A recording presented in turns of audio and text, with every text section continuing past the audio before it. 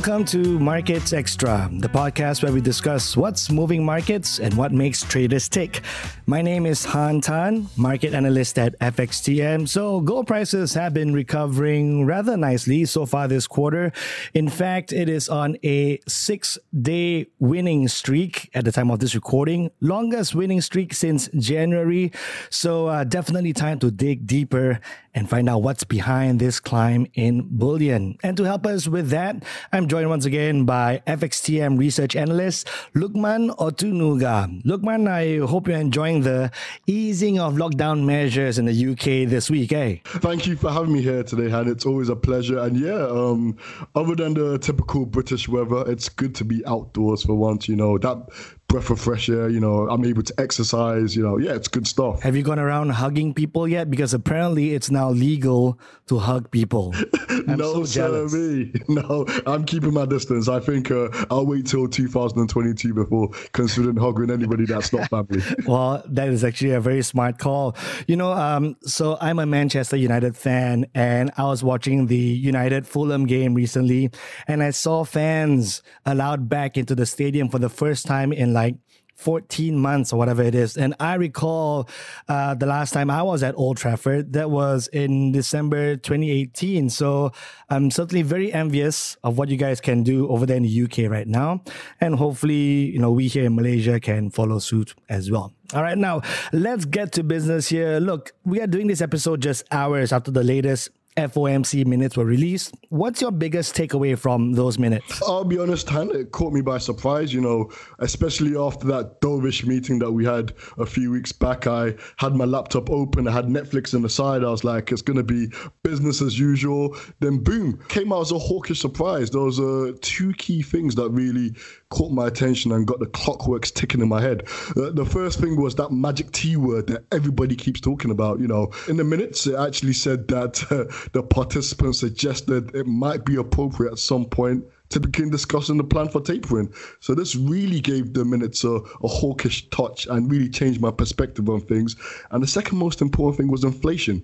Over the past few weeks, Fed members have been harping on that inflation may be transitory, but the fact that they're now concerned that it could be more persistent than expected, this really changed the game.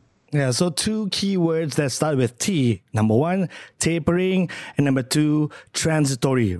For those of you who have not been watching the Fed as closely as Lukman and I have, so right now the Fed is rolling out a lot of support for financial markets. They are buying about $120 billion worth of assets, bonds, right, every single month. Okay, now the idea is that once the US economy recovers and does well, or is on a stronger footing towards the post-pandemic era, then they could start tapering, like pulling back, easing up on the 120 billion that they're spending on bonds every month, right? But here's the amazing thing though. Because of the forward-looking nature of the markets, investors and traders are already reacting to the mere suggestion that the Fed is ready to start talking about tapering. They have not actually changed anything yet since the pandemic, right?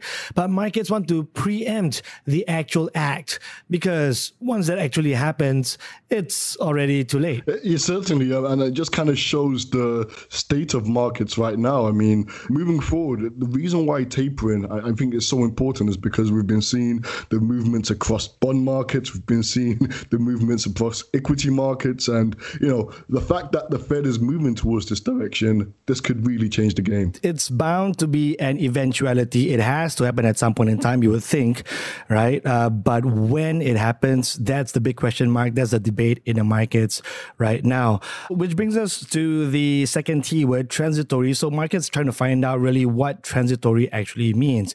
So the idea is that the Fed says that the inflation spikes that we're seeing is going to be temporary, transitory. We'll see whether it sticks around, right? But markets, they have a different opinion, don't they, about the inflation outlook?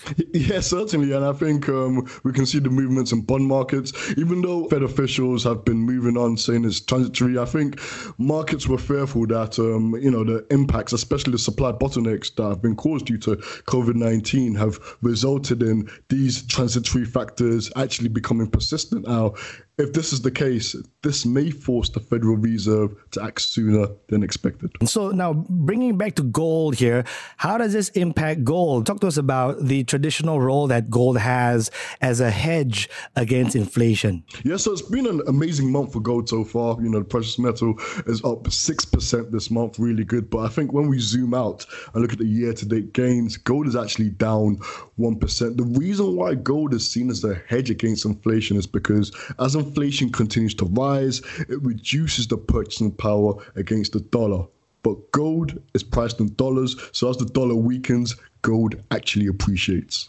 Look, man, over recent months, you have had gold's role as an inflation hedge really being questioned by the crypto space, right?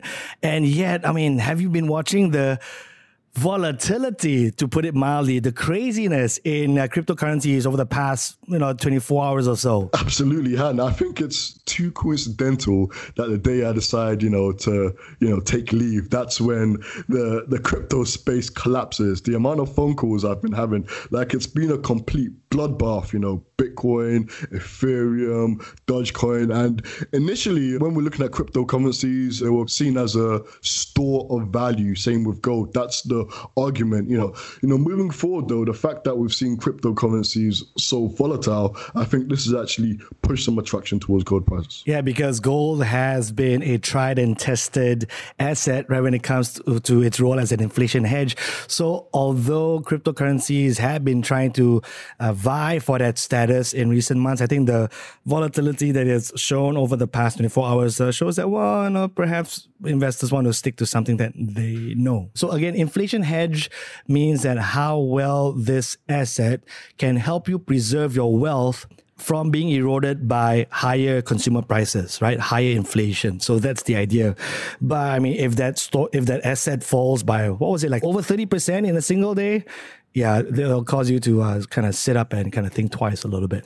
Okay, we've spoken about the dollar's impact on gold prices. We've spoken about some of the concerns and fears surrounding crypto that's pushing up the allure of gold prices. What are some other key factors that are weighing or influencing gold prices right now, you think? I think two things come in mind. We haven't really hit hard. The first thing actually was a dovish Fed, but I think after the minutes yesterday, it's really changed our perspective of things. So initially, the fact that the Federal Reserve was dovish, this fueled speculation that they were willing to leave interest rates lower for longer. And given how gold is a zero yielding asset, it tends to perform well in a low interest rate environment. But another important thing is actually the movements we're seeing in the bond markets, and everything's interlinked. After yesterday, we saw actually bond yields rise due to that T word, the tapering word. So I think speculation that tapering down the line will result in the Federal Reserve pulling back on its massive purchasing. This could result in bond prices falling. As bond prices falling, bond yields rise. Bond yields are actually inversely correlated to gold. So as bond yields rise, this could be bad news for gold down the road. So you really don't think that despite all the Fed has been talking about over the last few months, really, how, it's too soon to talk about tapering. In fact, the Fed Chair Jerome Powell himself, after that April meeting, actually came out to the media and said, it's still too early, right? So you think the minutes is enough to really change that whole perception of that dovish Fed? I mean, hey, gold prices are rising right now as we speak. I think the minutes are enough to plant that seed of doubt over what the Fed, it's that seed, and I think from the minutes, expectations are going to start to rise. So I won't be surprised moving forward if over the next few weeks, Fed members start to change their tune. Now markets have actually accepted the magic T word. The magic T word. I love that. Well, I guess, with all that said, it's time to consider our outlooks for gold prices, right? So right now as we speak, it's edging closer towards that psychologically important 1900 level. It's come a long ways since dipping below 1700 just a couple of months ago, right? Back in March. So what do you think with all that we have discussed, with all the factors in play, can gold hit 2000 again? I mean, when we're looking at the technical and fundamental pictures, firstly, let's start with technical. I'm more technical than fundamentals. Technically, gold is in a very, very strong bullish trend right now. There've been consistently higher highs and higher lows, and I think that strong weekly close above that 1900 should provide a platform for bulls to really elevate prices higher. Now, when we're looking at the fundamentals, the fact that we've got this extreme levels of volatility across the cryptocurrency space, at the same time, the possibility that the dollar could stay weak due to the risk on mood, I think these two things should be enough to really support gold prices in the short to medium term. But I think after the Fed minutes, if the Fed starts to be more hawkish than expected, they have the idea that, look, markets start to price in the possibility that the Federal Reserve could act sooner than expected, especially with rates, or if inflation, especially in the United States, continues to rise and there's fears of the US economy overheating. I think these things could really limit gold's upside. I tend to look at some other indicators to kind of see what the broader markets, how they view gold prices, right? So some pretty interesting things that I'll outline here, at least in my opinion, they're interesting. Sorry, I'm a markets nerd. So, hopefully you share the same enthusiasm for these kind of nuggets as well. So this week, markets started kind of pricing in about 8% or so chance that gold prices would actually hit 2,000 by the end of this quarter. So again, we are now recording this on the 20th of May. We've got another, 5-6 weeks left for that to happen. And I guess if that happens, then someone's going to be making a decent slice of the pie, you know what I'm saying?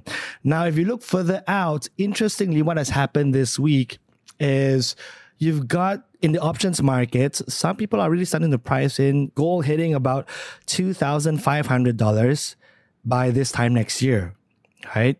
And then on top of that, if you look at gold ETFs, now gold ETFs have had a major sway on gold prices. You have seen a string of net purchasing by these ETFs. So these ETFs will buy up actual physical gold. So I think the latest streak is about 8 consecutive days of purchases, right? And that's the longest winning streak since January. So, it's these kind of market activities tells me that there's a pickup in a kind of bullish sentiment for gold prices. So perhaps, Luqman, you sharing that same kind of bullish sentiment for gold as well, or are you rather sanguine about it? I'm in the middle. As I said, like things can change really, really, especially with the Fed minutes. Yeah, fair enough. We've got these bullish fundamental signs. I agree in the short to medium term. I am bullish on gold, but the longer term picture, I think that's anybody's guess. So we will see what happens with the 2 T's. So number one, whether or not the Fed will taper sooner than expected, and then whether or not the inflation numbers that we're seeing in the US, whether it's transitory and whether it'll calm down in the second half of this year. And I'm sure we will be doing another episode on gold and checking in on that precious metal for you right here on Markets Extra. So do make sure that you subscribe to this podcast on your favorite platforms. We've got a new episode for you every fortnight. And between episodes, be sure to check out our daily market analysis. And you can find the written reports produced by Luqman and myself at www.forextime.com. Until next time, I'm Han Tan for FXTM.